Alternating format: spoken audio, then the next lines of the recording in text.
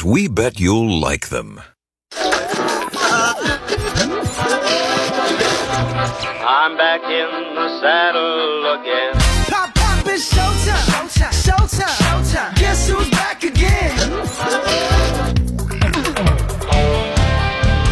Checking in from the right side of Acadiana, seeking truth. I want the truth. Yes. Justice. Somebody ought to belt you in the mouth. Yes. And a whole lot of freedom to have fun. Winning, winning, winning. Yes. Oh, behave. This is the Ross Report.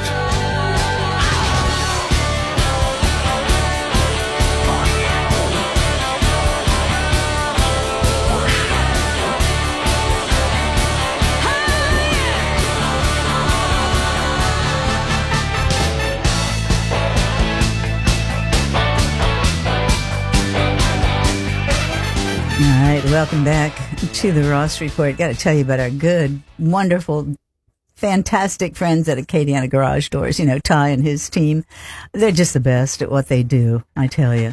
And as Ty always says, you know, this is one of the best, most cost-effective ways to add to the value of your home. If you don't have a garage door now, adding a garage door is fantastic. Or upgrading. Let's say you want to upgrade to a more customized look because they have so many different types of garage doors that are sure to fit your home's style.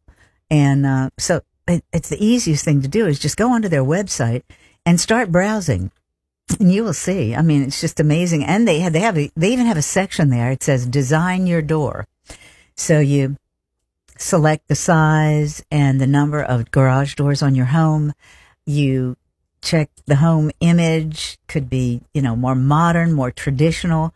You start designing the door. They'll help you do that. I mean, it's pretty amazing. And there are so many different styles, just absolutely beautiful.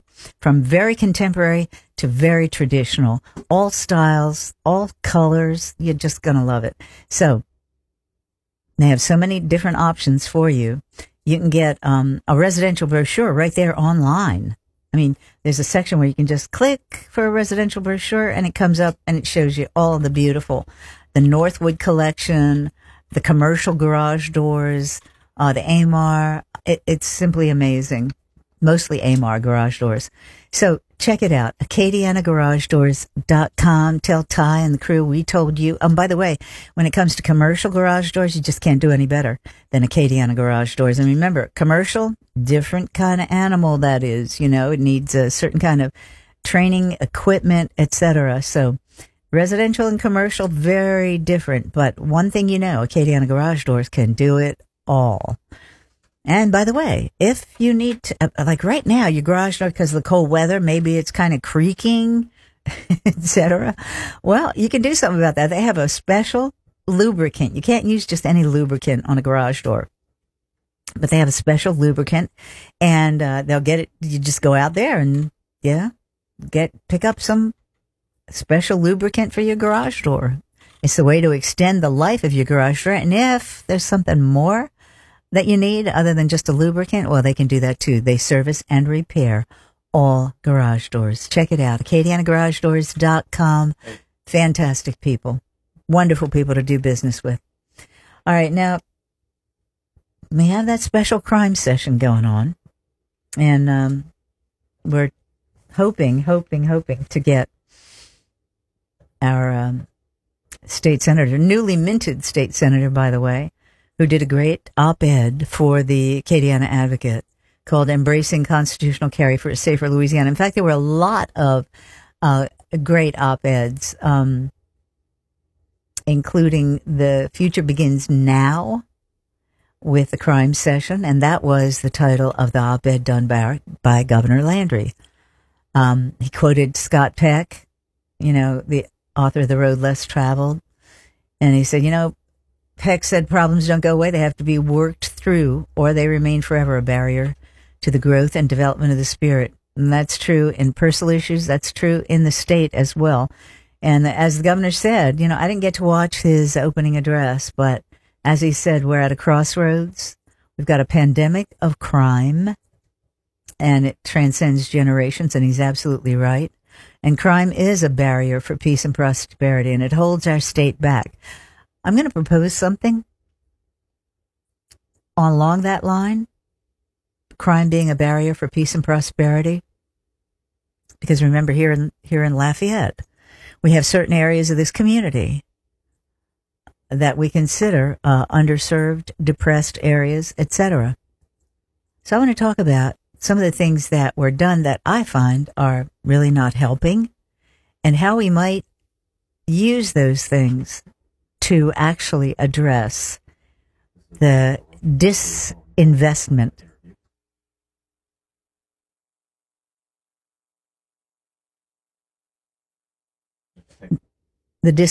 in certain parts of our community. So I think we have, nope. Okay, yeah. So, we're going to try to get Blake Miguez. He's hearing those bills on constitutional carry right now. And we'll try to get him on. But anyway, so the governor and his future begins now with the crime session. I think he's right on target with that, because the homicide rate in Louisiana is stunning, especially in our three major cities, as Jeff and I were just talking about. Yep.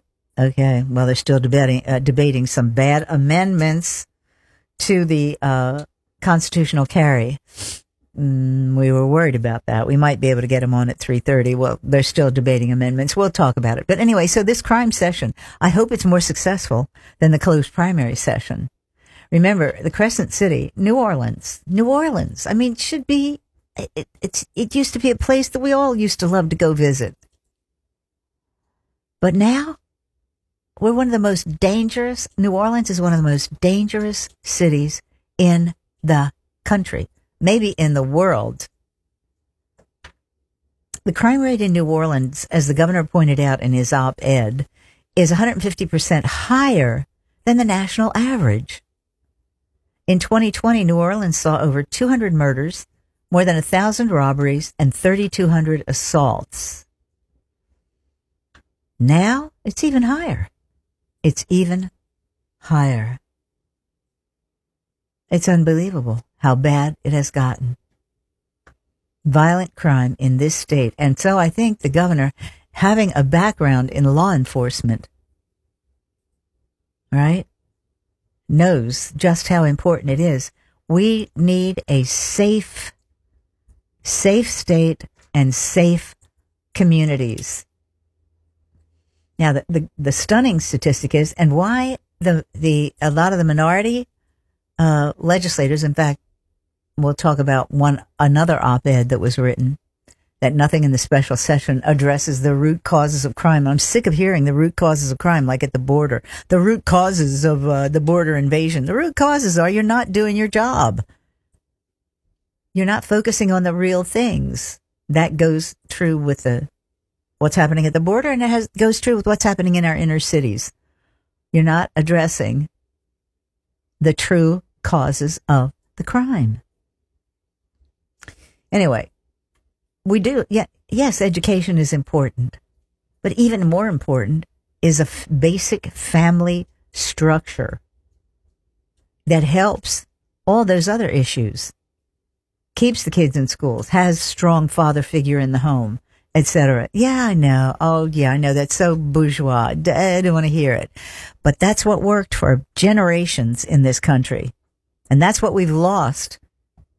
And that's why we're having the problems we're having today.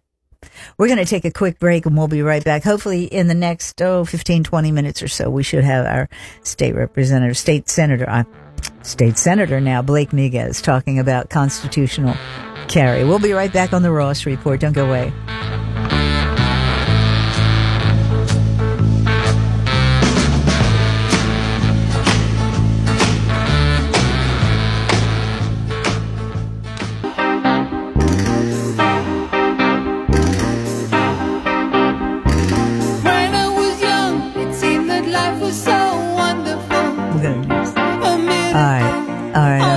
They're still debating that constitutional carry. They've got bad amendments, according to Senator Miguez. So we're waiting. Okay, so the op-eds all over the place. in the Advocate for this special session, and of course the governor talking about the future begins with now. And then you have the op-ed by Royce Duplessis, another guest columnist, talking about how nothing in the special session addresses the root causes of crime. Because nobody wants to talk about the root causes of crime. Not really. I love it when they say the root causes, and then they talk about actually things that are symbols of the root causes, but not the root causes themselves. There are manifestations of the root causes. You know, like he talks about expanding youth services and education. That's not the root cause. That's one of the solutions, but it's not the root cause. Blight and litter. Well, that's not the root cause either. I mean, you can do a lot doing away with blight and litter. Improving street lighting. That's a solution. That's not a root cause. So some of the root causes are, of course, the total destruction and breakdown of the family. How many times do I have to say this? What does that cause? What does the breakdown of the family cause? Well, it causes poverty. If you have a single parent household who's working all the time, especially a single woman, it is very difficult to keep those kids off the street while you're working a couple of jobs just to keep body and soul together, keep a roof over their head, keep food on the table. It's not an easy thing to do. Can it be done? Yes, it can. It requires a lot of sacrifice. It's very, very difficult. And it's very difficult of a single mom of young black men who are the victims of crime mostly. You see it in Lafayette. They're shooting each other. These kids, these young black men are shooting each other. What happened in Kansas City? It was a couple of young, well, it was more like 4 or 5, shooting at each other, getting in an argument and shooting at each other. This is the way they solve problems. Why do they do that? Because they don't have, well, a strong family structure. They don't have a strong background in faith. They don't have a faith-based grounding. A lot of them don't. When you have that family structure and maybe a 2-parent household that is making some money, then you can have housing. It may not be the best housing, but you can have a place. So there are some really basic root causes that they don't want to talk about because they're the ones that are the hardest to solve when you have to go into a community and say, it's the Michael Jackson solution. The man in the mirror, the person in the mirror, look and see. If you want to see the root causes, look in the mirror. We are the architects of our own issues, our own problems, our own demise. We participate in some way or another. And the sooner that the inner city communities accept that. Look, tell me about education. Tell me about education. Tell me about how we haven't spent enough money on education. Are you kidding me? 2 words for you. Title I. Check out Title I. 30 years and about $118 billion later, have we closed the skill gap in reading, writing, mathematics? No. And that includes people from low income and others, but especially and most often African American or Hispanic who are attending central city or even sometimes rural school systems. The skill gap between African American or Hispanic and central city urban school systems and middle class children who are attending suburban school systems, there's a huge gap. And we keep throwing more money at it. $118 billion now. There's some schools in Baltimore with not one kid. Well, in fact, I think it may be the whole Baltimore school district, one of them, that not one kid can do math at grade level. Not one. My goodness. I mean, how many times have we looked at this? Have we looked at presidents who have come in? Presidents have come in. Let's see. Bill Clinton had one. He had his own little program. What was the name of that program? I can't remember. I remember Bush's, no Child Left Behind, that one. But I can't remember what Clinton had one. Bush had one. It was No Child Left Behind. Then we had Obama. Obama had Every Student Succeeds, ESSA. I can't remember the one under Clinton, but they all had them. They all had them, and they all threw billions at the issue. And all through the Clinton, the Bush, and the Obama years, the Department of Education moved to all kinds of requirements for testing. They were, what was the phrase? Teaching to the test. To try to get the achievement scores up. Teaching to the test. And it hasn't worked. The skill gap is still there. And it's a frustrating thing. A frustrating thing. The ineffectiveness of Title I occurs for the same reasons. This is Manhattan Institute did a deep, deep study in this, because they always cite education, the lack of education, lack of opportunities in the inner cities as the reason for the crime, the root causes of crime. The effectiveness of Title I, the ineffectiveness occurs for many of the same reasons that cause the more general ineffectiveness of low-income schools and districts. Creates a separate bureaucracy within a larger central district bureaucracy. And sometimes they don't have the same focus on getting kids to read at grade level. Federal regulations expanded the scope for Title I from grades 1 to 3, where it's still possible to successfully get low performers to perform at grade, to include grades 4 through 12. So that result, what does that mean? Only about a third of the Title I participants are now in the critical early grades. If you can't teach a kid to read by the third grade, that kid is going to have problems. You've heard that over and over and over again. And by the way, our new superintendent, when I heard him say this in an interview, those of you who've listened to this program for a while, you know how I feel about phonics. The low-income schools that have solved the problem, this according to the report by the Manhattan Institute, the low-income schools that have solved the problem of children entering the first grade not at reading level typically have a strong phonics-based instructional program operating in kindergarten. And it's taken, as they point out, more than 20 years for the tide to turn on that unfortunate era of American miseducation. We are back to phonics. And it's working. Phonics-based instruction.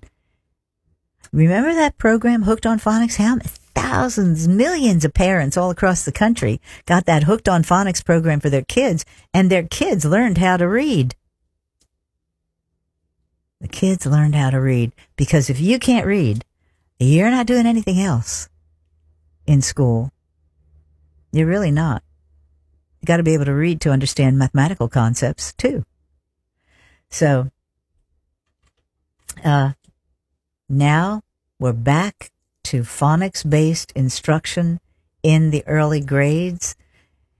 But what does that mean? Well, that means that for decades, the federal government was subsidizing a failed strategy for reading instruction through Title I. All that money thrown away. 30 years and $118 billion. And they finally came back to the basics. Phonics. Same thing will be true with this crime and everything else. We got to get back to the basics. And what is that?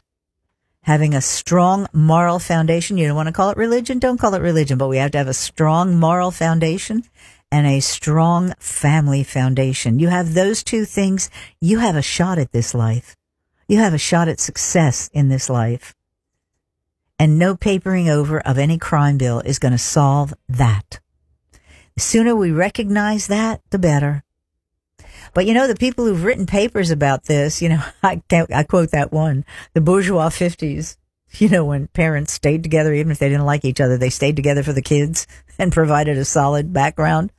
Well, we don't want that. Those old bourgeois values. Professors who wrote about that, if they hadn't had tenure, was the woman out at University of Pennsylvania. They tried to get her thrown out. She was a law professor. I think her name was Amy Wax. She had a confrere, a co-sponsor, a co-writer out in Stanford. And they both came to the same conclusion. The bourgeois values of the 50s were good for people. Were good for kids. We've lost that, and we've got to get back to it. Just the way we're getting back to phonics in education. We'll be right back. Don't go away.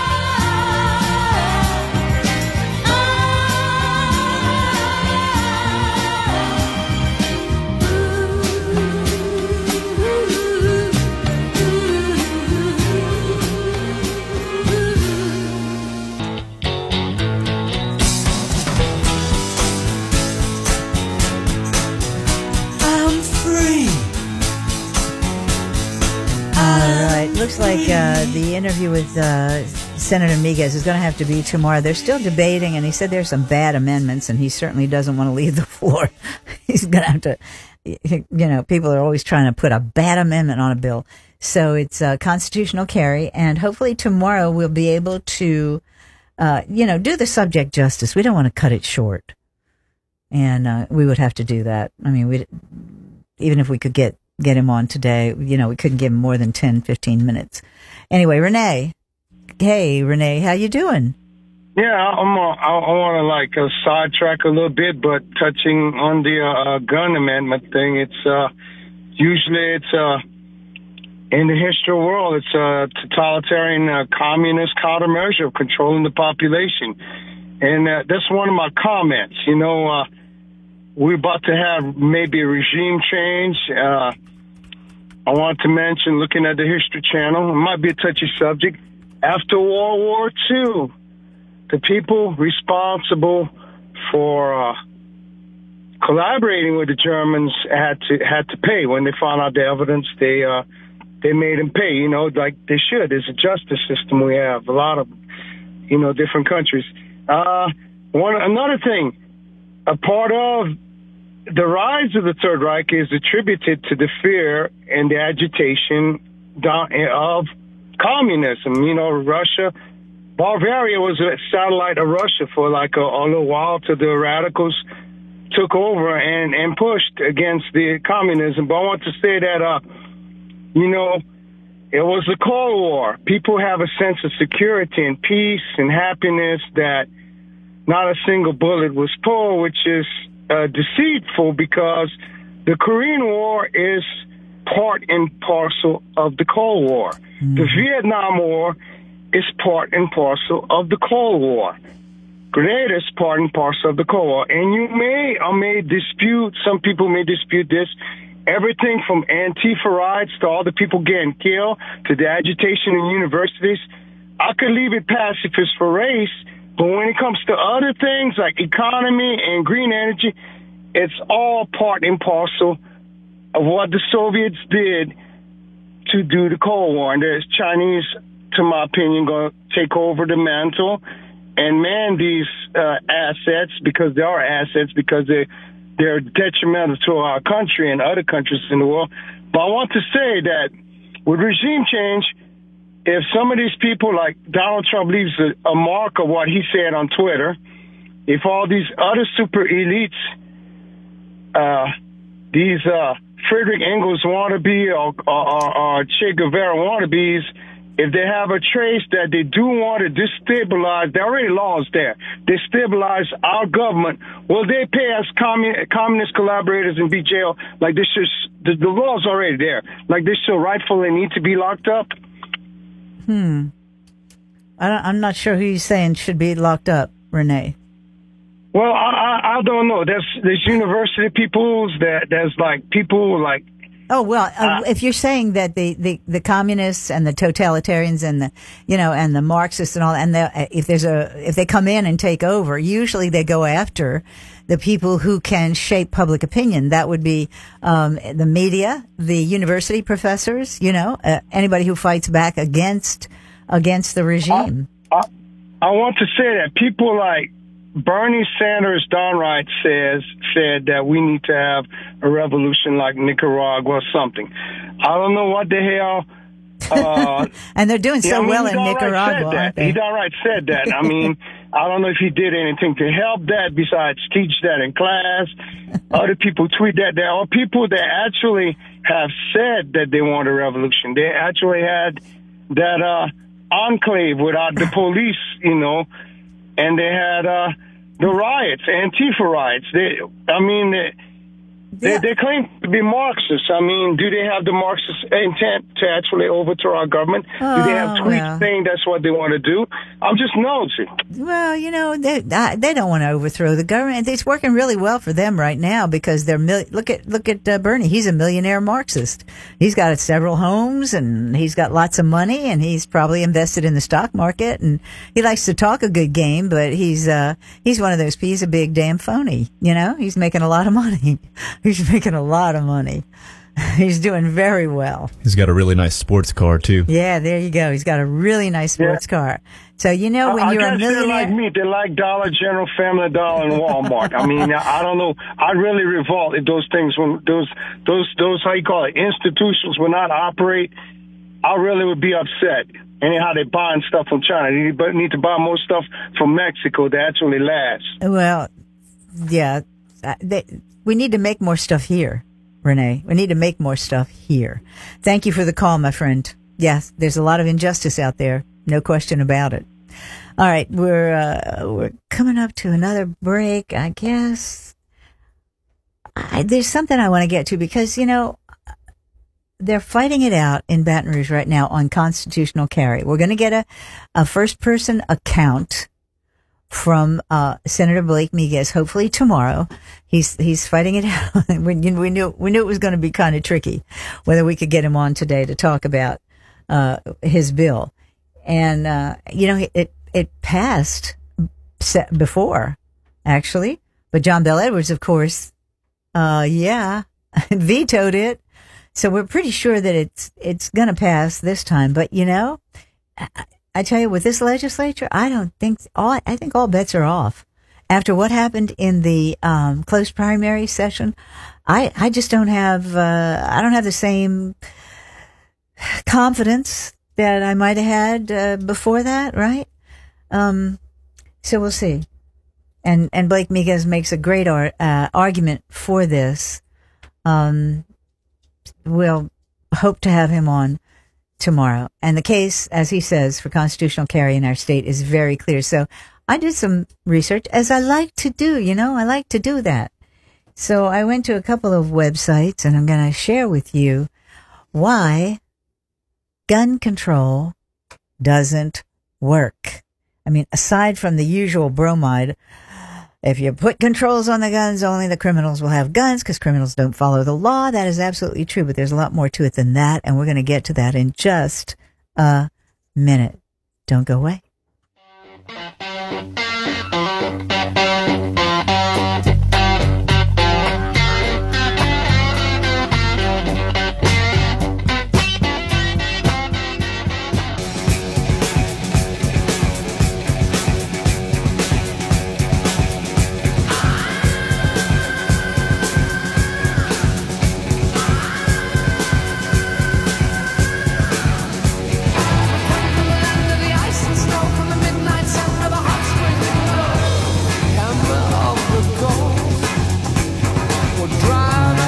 Back to the Ross Report.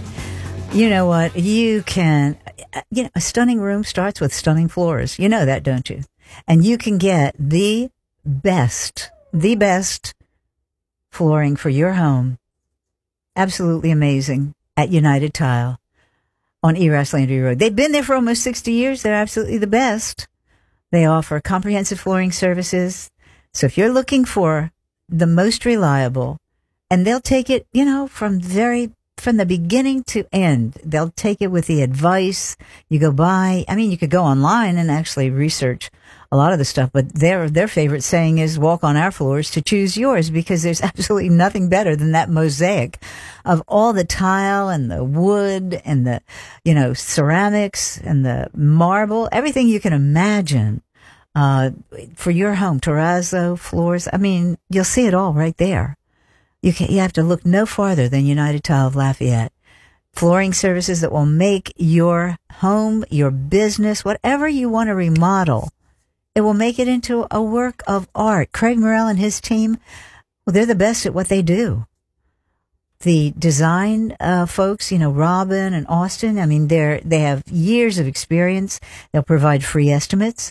They're locally owned and operated. I mean, you couldn't do any better. And they have the most experienced estimators. So you'll get a really good idea of what your project is going to cost. And it'll take it from right there all the way through to the end. And they'll get you some of the best installers ever. So you just can't do any better. United Tile Lafayette, they are the absolute best when it comes to updating your home. Now, we were talking about, of course, constitutional carry. We were talking about constitutional carry, and unfortunately, we're not able to get Blake Miguez on today because he's arguing the bill right now, and he said there were some bad amendments being put on, so he had to hang there, and we didn't want to give him short shrift. We wanted him to have all the time he needed to really explain why the bill is so important. It's so crucial. And so then I started thinking, okay, you think about all of the arguments that people have about, we need gun control and it's the only thing that'll work. And we've tried it, haven't we? Haven't we put limitations?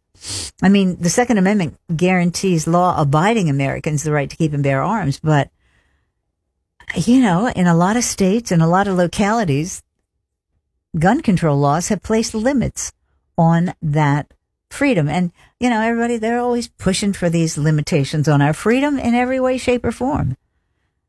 Even at the cost of infringing on our fundamental right to keep and bear arms.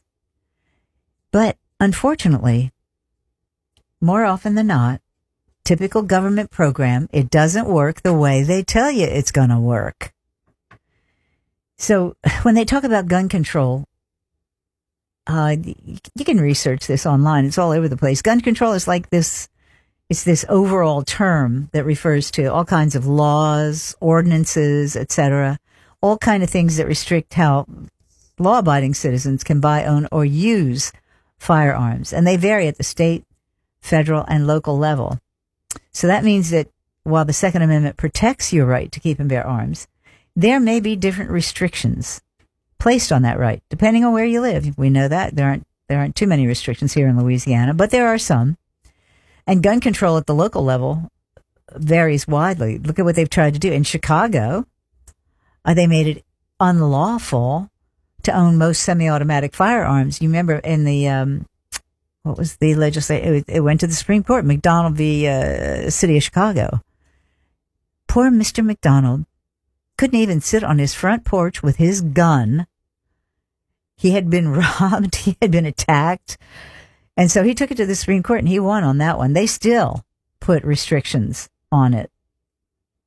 And federal gun control legislation like the Gun Control Act of 1968 and the Brady Handgun Violence Prevention Act in 1993 just made it more difficult to obtain a firearm. And those laws have been in place for decades. And by now, we should all look at the truth and realize gun control doesn't work. Because the most basic reason being criminals don't obey gun control laws, never have, never will. By definition, that's why they call them criminals. They don't obey the law.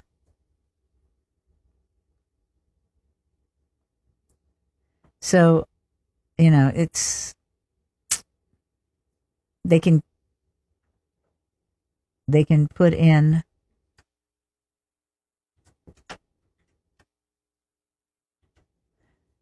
they can put in all kind of laws, but criminals aren't going to obey them, so it's kind of pointless. That only will affect people who, the law-abiding citizens. That's who the law affects. The people who abide by the law are the people who are affected by the law, not the criminals. By the way, background checks are a joke. Background checks are a joke. because criminals overwhelmingly obtain their firearms through illegal channels. They'll never be deterred by any kind of state and federal laws that require background checks. They virtually have no impact on criminals. In 2016, Obama did a study. It was done by the Bureau of Justice Statistics, and it examined how prison inmates obtained the firearms they used during crimes. Wasn't surprising. It wasn't something that anybody didn't know already. Only about 10% had obtained their firearms through a retail source. That means over 90% of the guns that were obtained were done by illegal means or other means, like underground sales. There are people doing that all over the place. They can be maybe borrowed from a family member, maybe traded or rented from friends or family. I've never heard of renting from a friend or family. I'd heard of trading or borrowing, trading with a friend as a gift. Could have been gotten as a gift. Or purchased, in other words, purchased by another individual for the criminal. A lot of them, theft. Taken from their victims, taken from the scene of a crime, whatever. Theft. So they get these firearms through illegal means. They're not going to submit to a background check. Huh? Nobody's going to do that. So only the law-abiding citizens abide by the law and are affected by the laws. So even if criminals did submit to background checks, they're not effective at stopping those who intend to use guns to commit crimes. Right? A person with no criminal history walks into a gun store to buy a gun that they'll use to commit a crime. Background check won't stop them, won't stop them from getting the gun. It won't prevent them from using it in the commission of a crime if they have no criminal history yet. How about those drug addicts? I mean, how many times have you heard law enforcement people say that drugs are at the root of a lot of crime? People trying to get drugs. It's at the root of a lot of criminal activity. Drug addict lies about their addiction, right? The individual is committing a federal crime. And even if they lie about their addiction, they're not supposed to be able to get a gun, or if they have a serious mental health issue, but no history of treatment or institutionalization. How many times have we seen that happen? Oh, but he didn't have a history, so he got the gun, or he stole it from his mom. Yeah, that happened with Lanza, right? So background checks have no impact on violent crime. Let's take a look at California. This was a study that was done in 2018 that was released that examined the effect of comprehensive background checks on that state. The study examined nearly 2 decades of data and found that background checks had no effect on homicide rates in California. Again and again, the background checks proved to be ineffective. They just make the gun buying process a little more difficult, sometimes a lot more difficult for law-abiding citizens. Now, here's the crux of the issue. Allowing law-abiding citizens to more easily access firearms helps reduce violent crime. Making firearms more accessible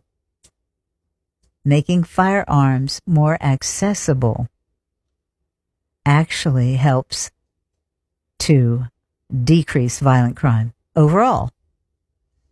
So here's something to think about. Over the past 3 decades, violent crime rates have dropped by more than half. The number of privately owned firearms in the United States doubled in that same period. Number of people carrying a firearm for protection outside the home has risen to all-time high, while violent crime has dropped. And cities with the strictest gun control have the highest crime rates. Chicago, New York, yes.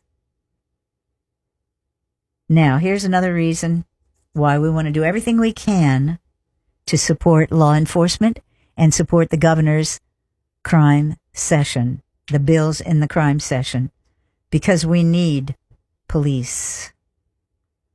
We need police. And here in Lafayette, we have an amazing award to be proud of. 5 Lafayette officers have received the prestigious Top Cop Award and will be honored in May in Washington, D.C. This was a result of the actions to save lives, that domestic dispute. And you remember that Haley, what was her name? Haley Bradford. She is still suffering the repercussions from that. Adam Bradford was there, her husband, Maverick Morvant, Adam Bradford, Haley Bradford, Reynard Ford, and Alan Cortez have all received the National Association of Police Organization Top Cop Awards. First time ever in Louisiana. First time ever. They saved lives. 2 of them were shot while saving innocent lives. This award is only given for 10 incidents across the country each year. And this is the first time a Louisiana police officer has won this award. All 5 of these officers have won this award. Now, I have a couple of ideas that I'd like to share with you tomorrow. You know those special taxing districts and how it relates to how they want to change how we spend the money from the 2 sales taxes? Remember, they wanted to lease software and automobiles, and they wanted to change the parameters, how that they use the money, which was dedicated, those 2 sales taxes dedicated for infrastructure, roads, drainage, etc. They wanted to change that. They wanted to use it more for other things. And we have special taxing districts that we never got to vote on. So I'm going to relate these 2 tomorrow and make a suggestion to our city council and mayor president that may have more of an effect on economic development in depressed areas and violent crime. Hey, we'll be back tomorrow. Don't go away. Come back, 22 hours. Go Cajuns. Bye-bye.